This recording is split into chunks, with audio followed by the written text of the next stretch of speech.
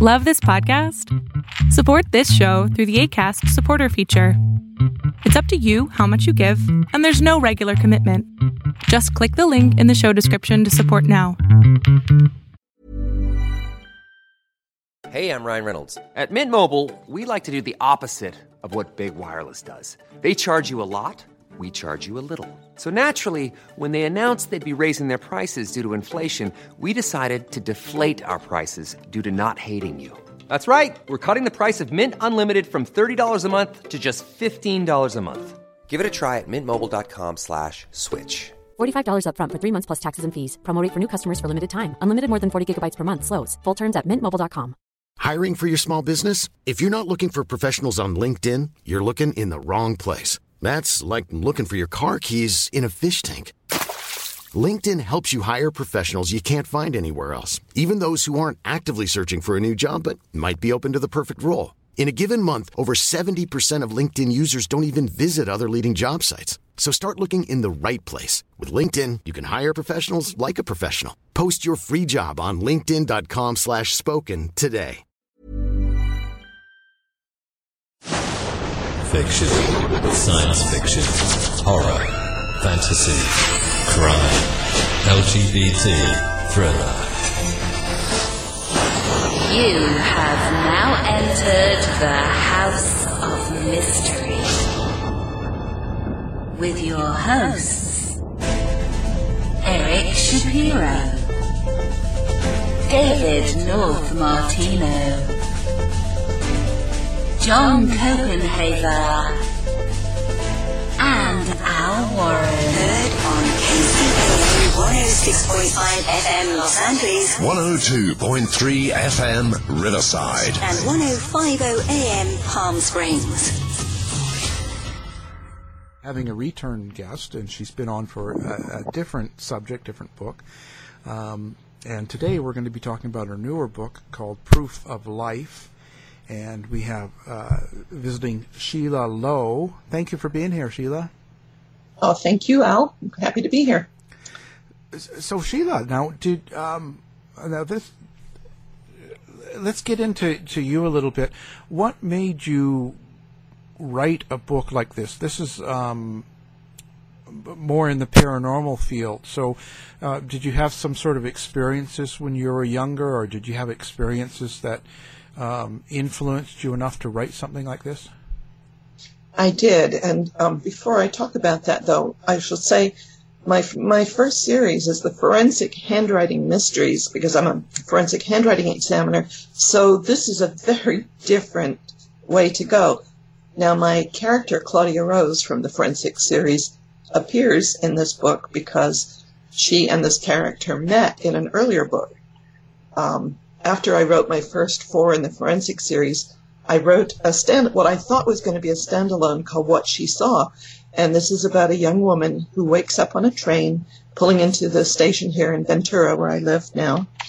And she realizes that she doesn't know who she is or where she's going or where she's come from. And so that book is the story of what happened to her. And, lots of things happen. So a couple of years ago, I realized I needed to write this new book, Proof of Life.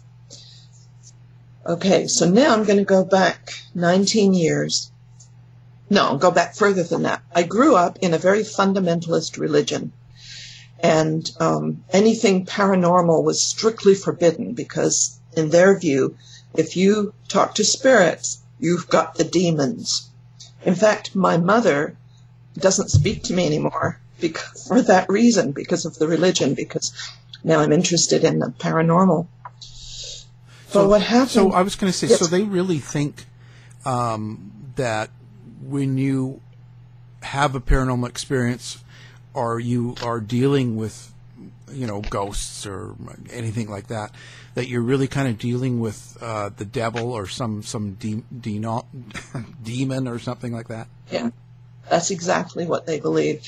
And in fact, they tell you meditation is bad because if you empty your mind, the demons are going to come in and fill it up. And, The fourth book I wrote in my forensic series is called Last Rites, and it's about a religious cult that's very much like that one, because I now see it as a cult. Right. And where did you grow up, and what religion was it, Sheila? Well, I'm from England, but Yeah. I know I don't sound like it anymore, because I've been here for more than 50 years in California. I grew up as a Jehovah's Witness. Oh, okay.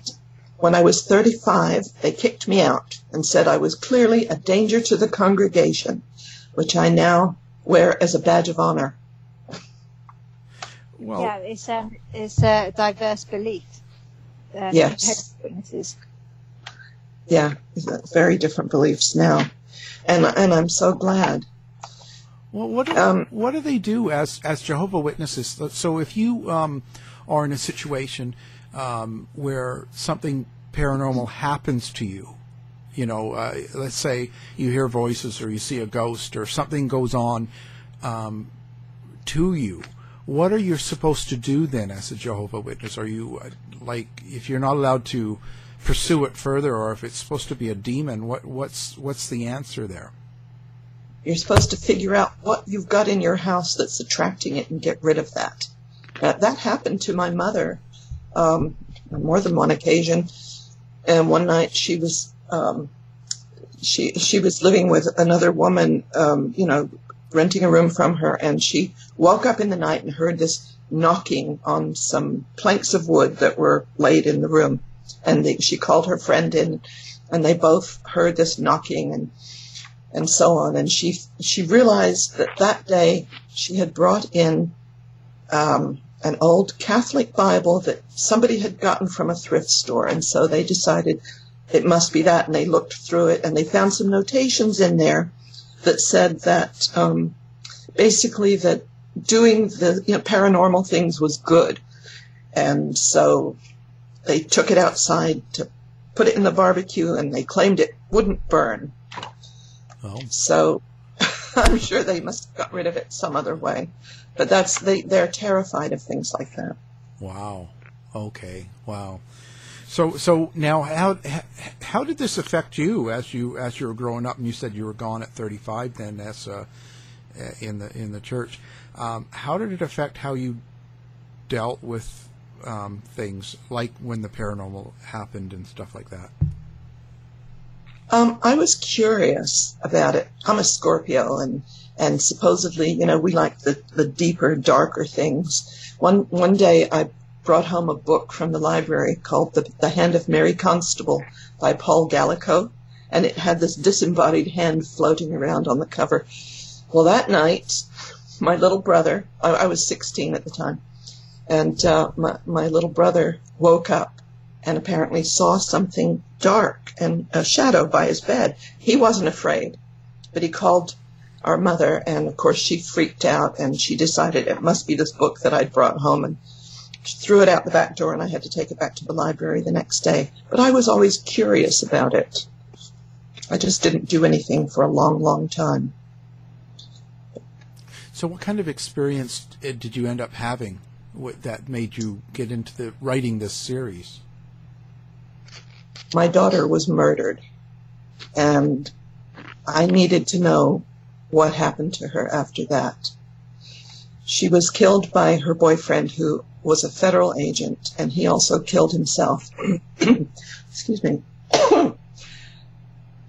This was in 2000, and when she first met him in 1999, she did what anyone whose mother is a handwriting analyst would do, and she brought me his handwriting, and we talked about it, and he wanted to know what it said about him, and there were some disturbing red flags for pathology. So I talked to him about the fact that he had this strong need to be in control, and that Jennifer would not be controlled. Trust me, I had plenty of problems when she was growing up, and she made a lot of bad choices. But by now she was 26, and so obviously she was making her own decisions. And despite all of the negative things that we talked about, he moved in with her. And, it was really difficult almost from the outset. And eventually they both drank a lot, and he had stress on the job, and there was stress at home.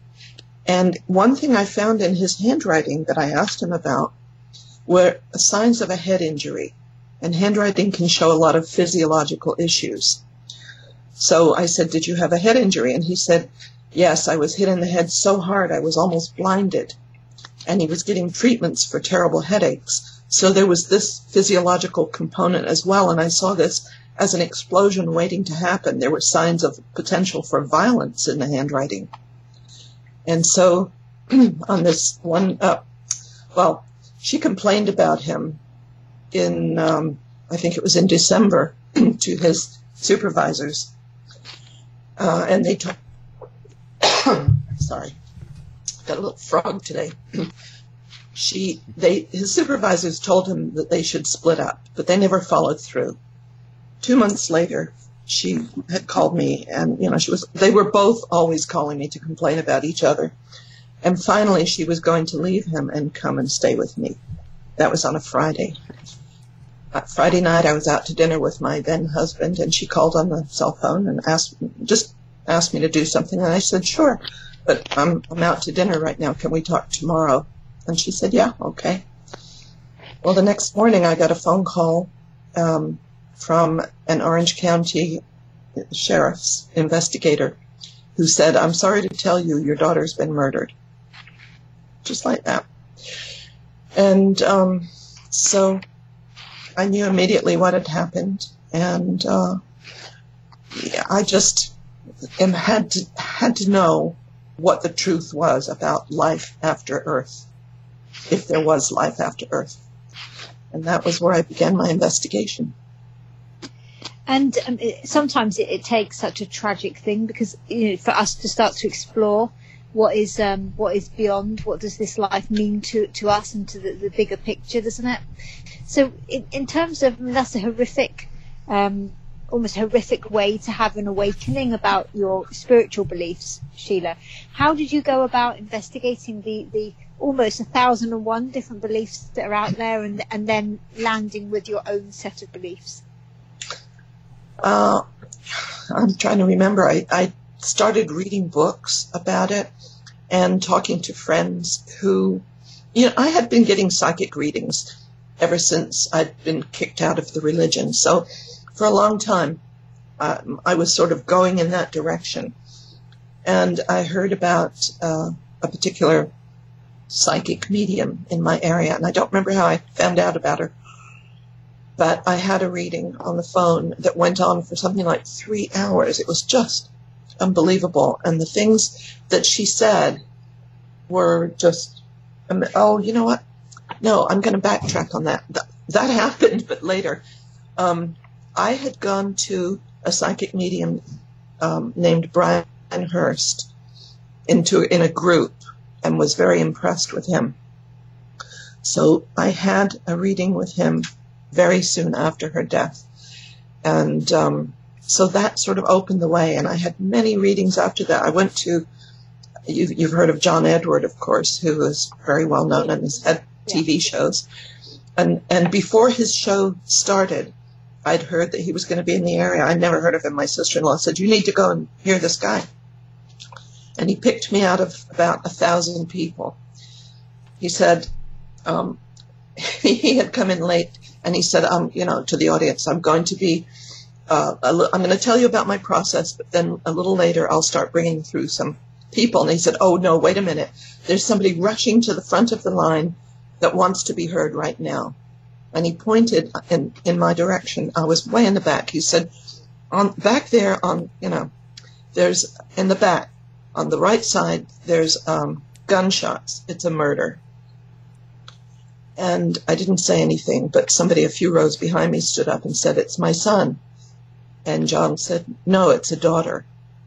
And so I stood up, and he started, talking about how it happened in February, and 2 passed at the same time, and she knew who shot her, and a lot of other things that were just stunning and phenomenal.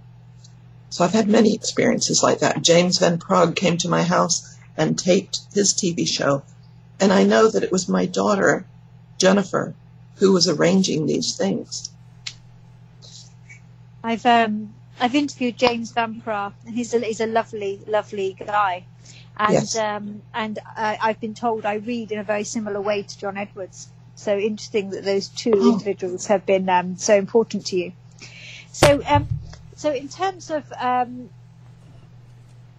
the style of readings that they were able to give you that validated so much of the information for you, was there any point after that you were still testing that information and the belief, or was that enough and you just thought, right, absolutely, I know this is my daughter, I absolutely know that this is my belief, and then that led you to then just for your first kind of book?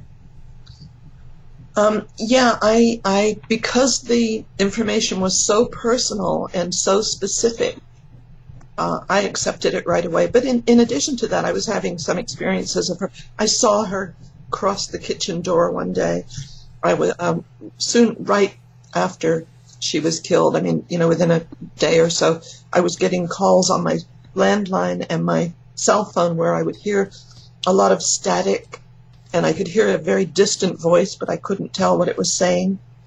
And the radio going up and songs coming on that were important and things like that. So I was really ready to accept it. And I started meditating daily and was getting some good results. But at that time, my very first book, The Complete Idiot's Guide to Handwriting Analysis, had come out. And I went on a book tour I went to about 10 states over a year. And I just kept going and doing a lot of things. And finally, when I stopped, I got very sick. I got mono because, I just really hadn't dealt with things. And after that, I had trouble meditating for a very long time. But, I've always now accepted and believe that there is life after Earth and that the people we love are very much involved in our continuing lives. Sheila, I hope you don't mind me asking, but you haven't mentioned your partner, husband, or the father of your daughter, and No. whether his beliefs were the same as yours, and whether he also sought that comfort. No, her father was my first husband, and he's still a Jehovah's Witness. So he deals with it in his own way. But the husband that I was married to at that time, he's an engineer, and he sort of tolerated it. But we're not together anymore. As people do when they don't have and share the same beliefs. Right. So this experience, how incredibly traumatic and painful, but then led you to a new chapter. So it's almost as like your daughter is leading you into this new vocation. Yes. As an author.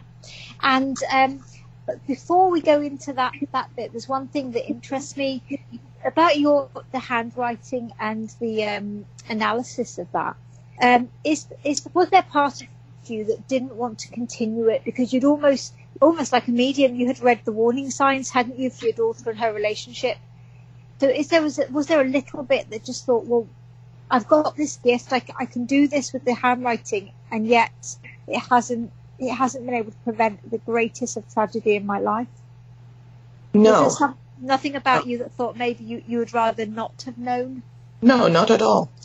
I had come to recognize that there was really nothing that I could do for Jennifer.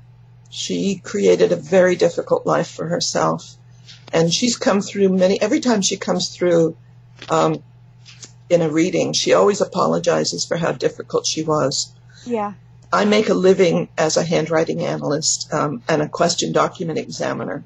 And so, there's no question of me not wanting to do that. I'm happy that I can help other people to understand, what's going on in their lives and their loved ones' lives, and also the document examination part.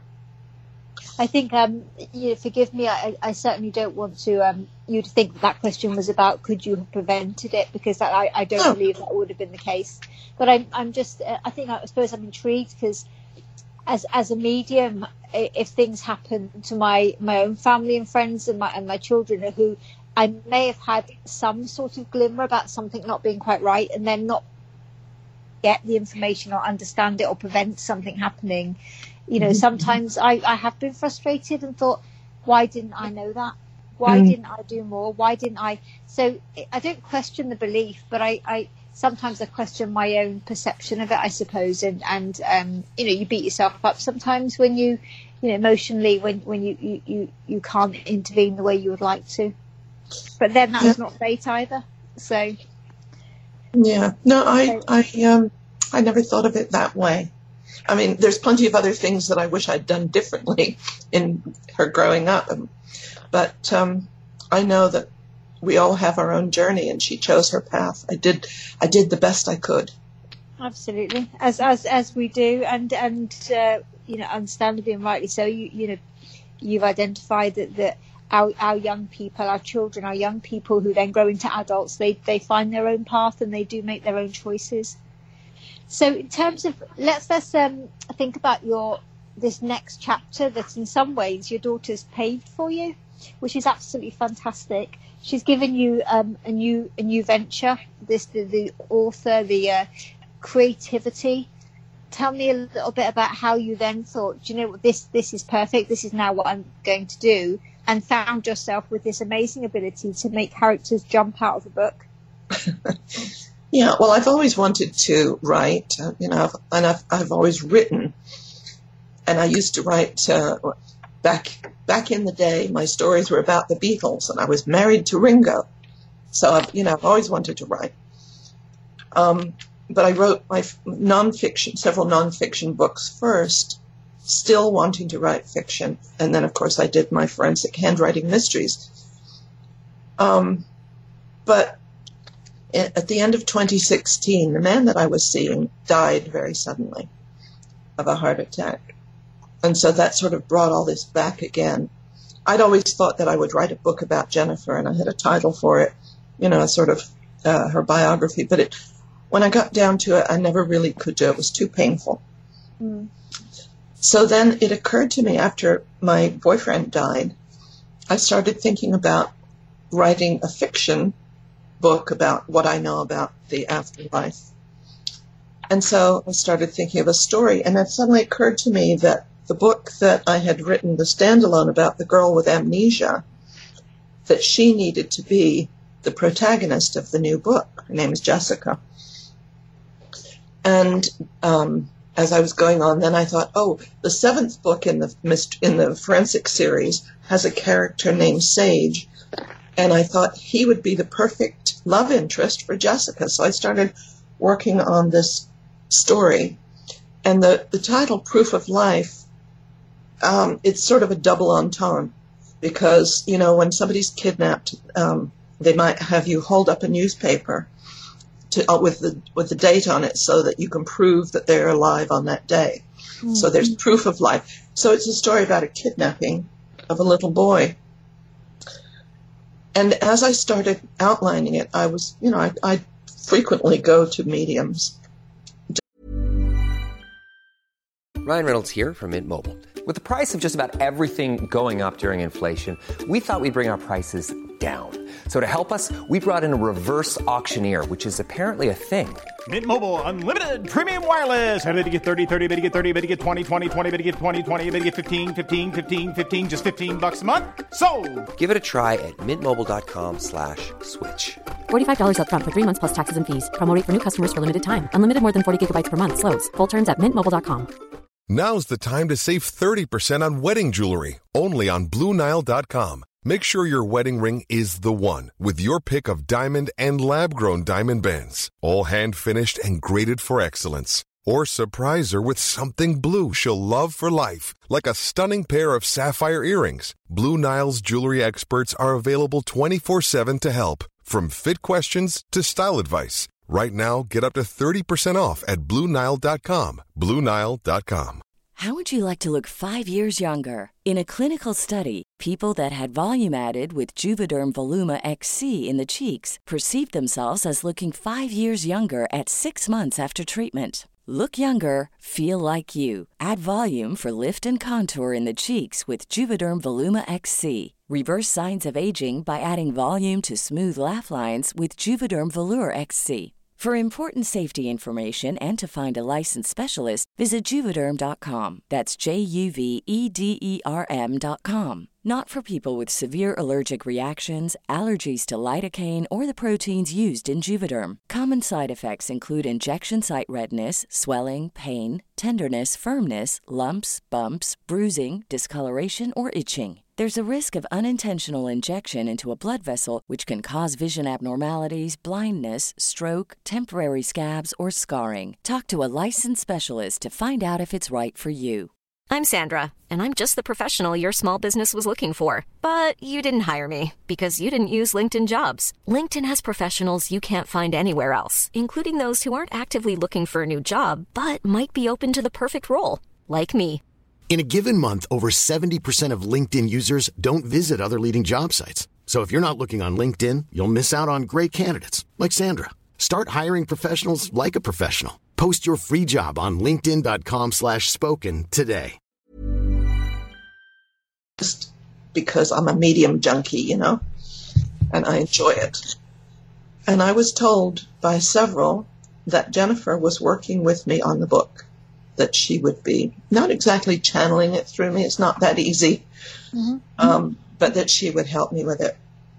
And in terms of your research, what is your view? And without giving the plot or particular points of your book away, what was your belief in terms of the afterlife? Because even as a medium for very many, since I was born, I still hear so many different accounts of what afterlife is, depending on who you are and where you've trained or your experiences. Yeah, well, I have been to the Afterlife Research Education Institute symposiums a couple of times. And, I've talked to many people in the field.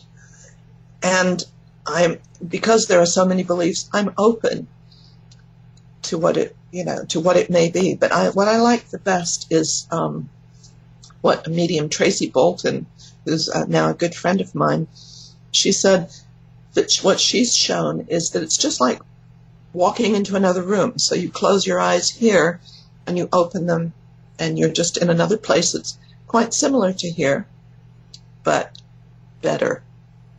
And I really like that. I've read quite a lot. I like Michael Newton's book, Journey of Souls, which is about life between lives. And that resonated with me a lot more than even the Bible, which I studied for so long. It's interesting, isn't it? So many different accounts. And then when you, I suppose the more I speak to people about it, and then we look at the complexities of science and parallel universes and how reincarnation fits in there, and it's so complex, and we all have to form our own view of what this better life looks like. And of course, it's not too dissimilar to Jehovah's in some way, Jehovah's Witnesses, because they will say there is this life that's much better, that's free of everything, and the lion walks with man, and all of those things. I understand some of the religion. Yeah, but that's after everybody on the earth has been killed. Absolutely, yes. After the mass murder, a few are resurrected, and life is okay. But until that point, you are almost your dust until you're resurrected. In terms of the spirituality side of things, certainly I haven't come across the conflict with the spiritual side of things with the religion purely, because I haven't looked into it in that much detail. But it's interesting how we still have so many very strong feelings out there in terms of what it means to be spiritual and what a belief is if you're spiritual. So does it mean you're at one with the earth and you're kind of almost a naturalist, or a pagan, or does it mean that you have a unique set of views that means you feel more attuned and live your life happily in the way you want to? Or does it mean you have a spirit guide and you are a believer of life after death and communication with those that have passed over? It always fascinates me the different analogies to what the word spiritualism means. Mm-hmm. I think it's all those things. Yeah, all rolled into one. So in terms of your book, what would be probably the most emotive part of writing the book for you? So the one bit that really resonated, the one piece of learning, I don't know, just the most important part to you of writing the book? I'm not quite sure how to answer that. I'm not sure I understand the question. So when writing the book, you will have gone through your own journey, because as you said, there will be some parts of the book that you're building characters and you're taking them through with your understanding of the afterlife, but there will also be parts of your own life and learning that come through and are triggered as part of your writing. So emotionally, you might resonate with particular parts of the book more. I don't know. I put so much of myself into every word because every single word counts. Maybe, in the opening, I've never had an out-of-body experience. One of my sons has had numerous. I have not. But the prologue of the book goes back before the first book to what you could call the inciting incident, where Jessica has a near-death experience. She actually dies in a car crash, and meets an angel. So, just even from the very first page, this book was very special to me for obvious reasons. Yeah. And there were questions. There was something, let's see, how can I say this without giving away anything? Sort of something that happens to Jessica in the book, and I never explained it. And when I turned the book in, my publisher said, well, whatever happened about that? And I thought, oh, yeah, I guess I'm going to have to resolve that. So I asked Jennifer, what should I do with this? How can I make it make sense? And the answer just sort of came to me, and it was perfect. And that happened in a couple of different places, too. It was just great. And subsequently to writing the book and the success, and the more you talk about the book, do you hear from Jessica more through this experience, or Jennifer? Jessica's the character. Yeah. Apologies. No, I don't think so. I mean, I know she's around, and even just last week, I had a reading with Suzanne Giesman, who is a very well-known medium here, and I analyzed her handwriting for her. We exchanged, and she said that that Jennifer really enjoys doing this work with me, and that she's going to work with me on the next book. There will be another one in the series. So she's around. She's here. She makes herself known. And do you recognise those the signs that she gives to you, or do you think sometimes, because the reason I'm asking is actually because so many people read into things to be signs that aren't signs. Right. So how do you feel reassured that it's actually her? Yeah, I'm a big skeptic. It takes a lot to convince me. Mm-hmm. But I have noticed over the past year or so, as I tried to get back into meditating, that sometimes, as I'm going into a meditative state, there's a little tingling on top of my head, like my hair is being ruffled, a sort of electrical feeling. And then that has happened as I sit at the computer sometimes. And I feel, maybe I'm wrong, but I feel that is her sign. Well, I'll tell you an instance. Last year I asked her, would you give me a sign that you're still around? And a couple of days went by, and I went to a networking meeting that I go to.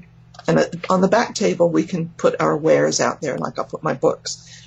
And this new member had put some little wooden signs that she made, and one of them said, Mermaid Crossing. Well, Jessica, now I'm doing it. Jennifer was a big fan of mermaids. And I said, I've got to get that. So when I got it home, I was thinking, oh, it's a sign. It's an actual sign she sent me. And then I thought, mermaids, yeah, that's her. And mermaid crossing, and she's crossed. So that's a sign. That's really great. Well, I sent an email to the woman who made the sign, and I told her this. I thought she'd enjoy hearing it. And she wrote back, and she said, I'm getting goosebumps because I was sitting in the car getting ready to go to the meeting, and I remembered I wasn't wearing my earrings that I wanted to take. So I went back in the house, and on the way back out, past the table where she'd been working that afternoon, and decided to take that sign with her. Wow. So to me, that was a pretty good sign. Yeah, absolutely. And have you ever thought about, I know we're deviating from the book here a little bit, but it's fascinating talking to you and about your journey. So have you ever thought about, because clearly you've gone through a lot of mediums, of developing the gift yourself? I thought for a while that was going to happen, and I've taken a couple of courses.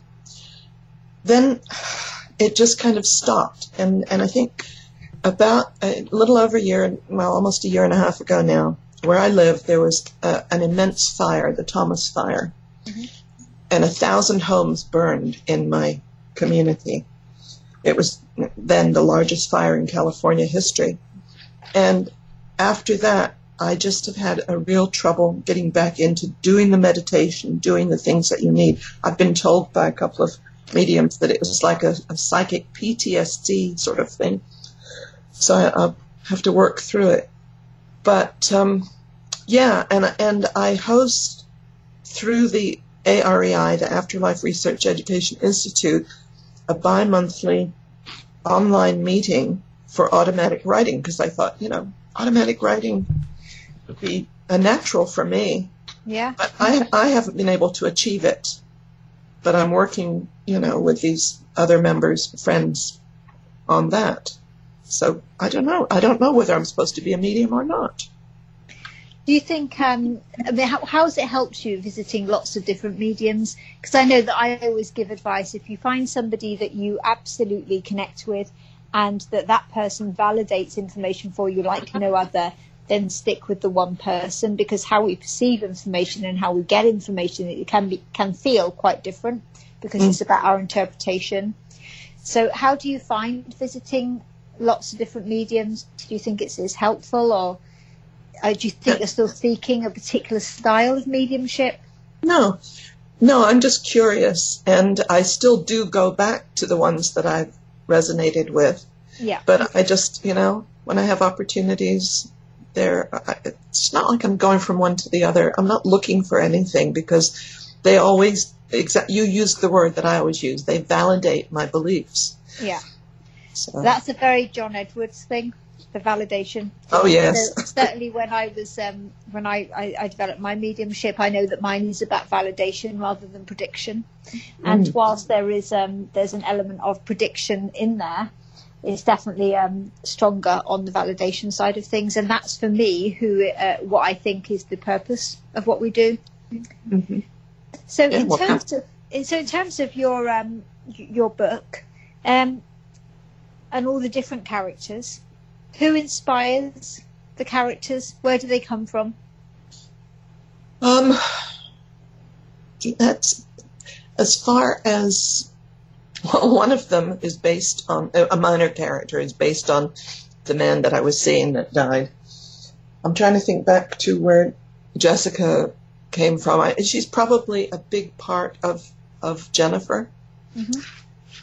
And Sage is just somebody, he's sort of an ideal man that I have in mind. He's not a perfect guy, of course, but he's very accepting, and people really, I've been getting lots of emails, people saying, I really love Sage. So he wasn't based on anybody particular, just an ideal. And Claudia, who is my handwriting analyst, she's not me, but she does the kind of work that I do. She's a lot braver than me.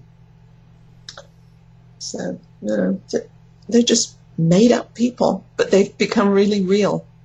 Is there anything you would change about the book? No, I don't think so. I worked really hard on it, and it's what I want. It's what I want it to be. The thing that I really would like is if reading the story can help people who are not quite sure, and help them to see.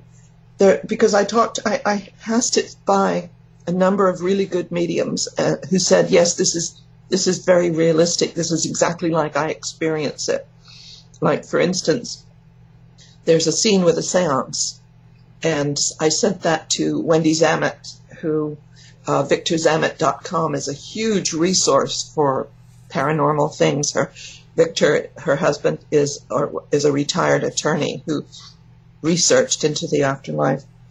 And Wendy read the scene and she said, "Oh, yeah, this is okay, but this is really how it should be done." And so I rewrote it.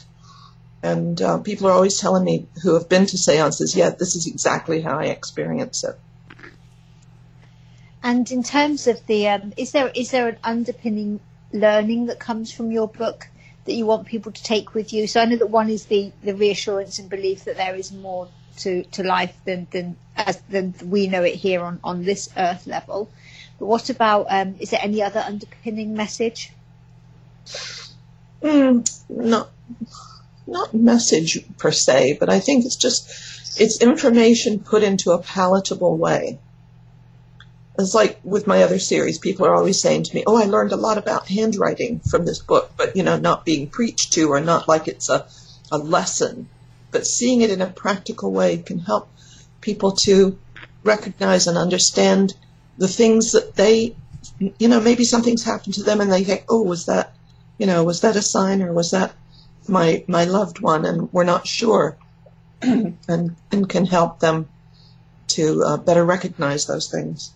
I think one of the things that I always say to people is, and it really frustrates me big time, is when we see 1,000,001 pictures of the bird, the robin, all over Facebook, and suddenly it's everybody's dead relative, or a butterfly or a dragonfly, and it makes me chuckle to think how powerful the social media is, and how absolutely mad it is to think that every single person that's passed comes back as a robin and sits in your garden, and it just tickles me really. But you're absolutely right. A sign from somebody has to have validation. It has to be meaningful. It cannot be something that somebody else says, "Well, if this happens, then this is a sign." Well, that's not real. Because it will be something that completely resonates with you as an individual, and only with you. Exactly, and like my mermaid sign, that was very meaningful. Very and maybe a bird or a butterfly or something, maybe that has real meaning to somebody, and it really is a sign. It's just not everybody's sign. No. And when we see all those pictures and say, "Oh yeah, this is so and so," but it isn't, is it? It can't be. It can't be everybody's Uncle Fred. It's just not possible. No. But it is about making sure that there is that validation. Al, what do you make of all this? Because you're kind of a believer, but also very skeptical. Yeah, I always go through the middle. No, I think it's great. I think it's just expanding on our own life. I think that's what life is. Sheila, where do you get your inspiration in writing? Like, do you read other writers, or do you have favorites? Oh, I do, and I'm not very well read, I'm afraid. I have a fairly limited circle, and they're mostly mystery writers. Like John Sandford is my very favorite. Michael Connelly, Tess Gerritsen, Deborah Crombie. I read critically. Or I try to. The thing about a good book is when you're reading it and trying to analyze it and think, what is it that I like about this? And then you forget to do that because it's so good it draws you in. So that's what I aspire to do. That's interesting, yeah. Have you ever thought about going to haunted places or old buildings or getting into ghost hunts? I think I'm too chicken for that. I probably still have a little bit of that Jehovah's Witness in the back of my head. Yeah. But I know some ghost hunters, and they're not demon-possessed, so maybe one day. Yeah, no, I know. It's just, it's funny how that religions can believe that and not want to explore it, be scared of it, you know. Yes. You know. So do you have a website or anything like that for people, or do you just sell books and not have any social... No, I mean, some people have social media and some don't. Like, are you out there? Or I do. I actually have two websites. One for handwriting analysis, which is just my name, SheilaLowe.com, SheilaLowe, because everybody misspells Sheila. Yeah. And the one for the books is ClaudiaRoseSeries.com. Fantastic. And do you plan on doing quite a few books in this series? You know, I didn't know. Just like in the first series, I wrote a book. I didn't know it was going to become a series. But now that, having made What She Saw, the prequel to this book, I have to at least write one more. And I have a title, so I'm going to be going to England in the fall, and I'm looking for a story there. Oh, interesting. Yeah, I'll have to have a reading with you. There you go, you see? Always welcome. Yeah. Do events happen in your life that make you go further into a book series like this? Like will something happen while you're writing, let's say, Proof of Life, or just after it, and that kind of leads you to doing another book? Probably. I mean, in the first series, which I always go back to because that's where I have most experience, most of them are based on a kernel of truth. Like I said, the fourth book, Last Rites, is about a religious cult, and so obviously that had a lot of truth in it. I do collect experiences that I might be able to use. They're all fodder, you know. Right.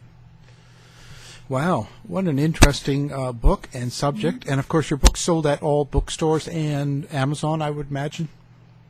Yeah, the bookstores may or may not carry it, but they can certainly all order it. I was at Barnes & Noble here in Ventura last Saturday, and they had all the books, but you can ask them to order it if they don't have it. Yeah, fantastic. Okay, we'll have that link up on our site as well, so listeners can just do one click and pick up the book while they're listening. Very, very good interview. Thank you very much for bringing us the book and letting us know. Proof of Life, and that's by Sheila Lowe. Thank you for being on the show, Sheila. Thank you for having me. To find out more about our show, guests, or to listen to past shows from our archive, please go to www.houseofmysteryradio.com. Show's over for now. Was it as good for you as it was for me? Well, good night. This has been a production of Something Weird Media. I'll be back. Acast powers the world's best podcasts. Here's a show that we recommend. The Real Housewives is a guilty pleasure for most, but if you're looking to not feel guilty about that pleasure, tune in to Everything Iconic with me, Danny Pellegrino, where I break down all the messy moments and behind-the-scenes antics of Bravo's popular franchise. And on Everything Iconic, I also interview celebrity guests like Kelly Ripa, Keke Palmer, Drew Barrymore, Cameron Diaz, and more about their guilty pleasures, their past work, and so much more. So if you're pop culture obsessed and find yourself watching way too much reality TV like me, tune in to Everything Iconic with Danny Pellegrino, wherever you listen to podcasts. Acast helps creators launch, grow, and monetize their podcasts everywhere. Acast.com. You've been listening to the House of Mystery radio show. To find out more about our guests, hosts, or shows, go to www.houseofmystery.com. Show's over for now. Was it as good for you as it was for me? Well, good night. This has been been a production of Something Weird Media. I'll be back.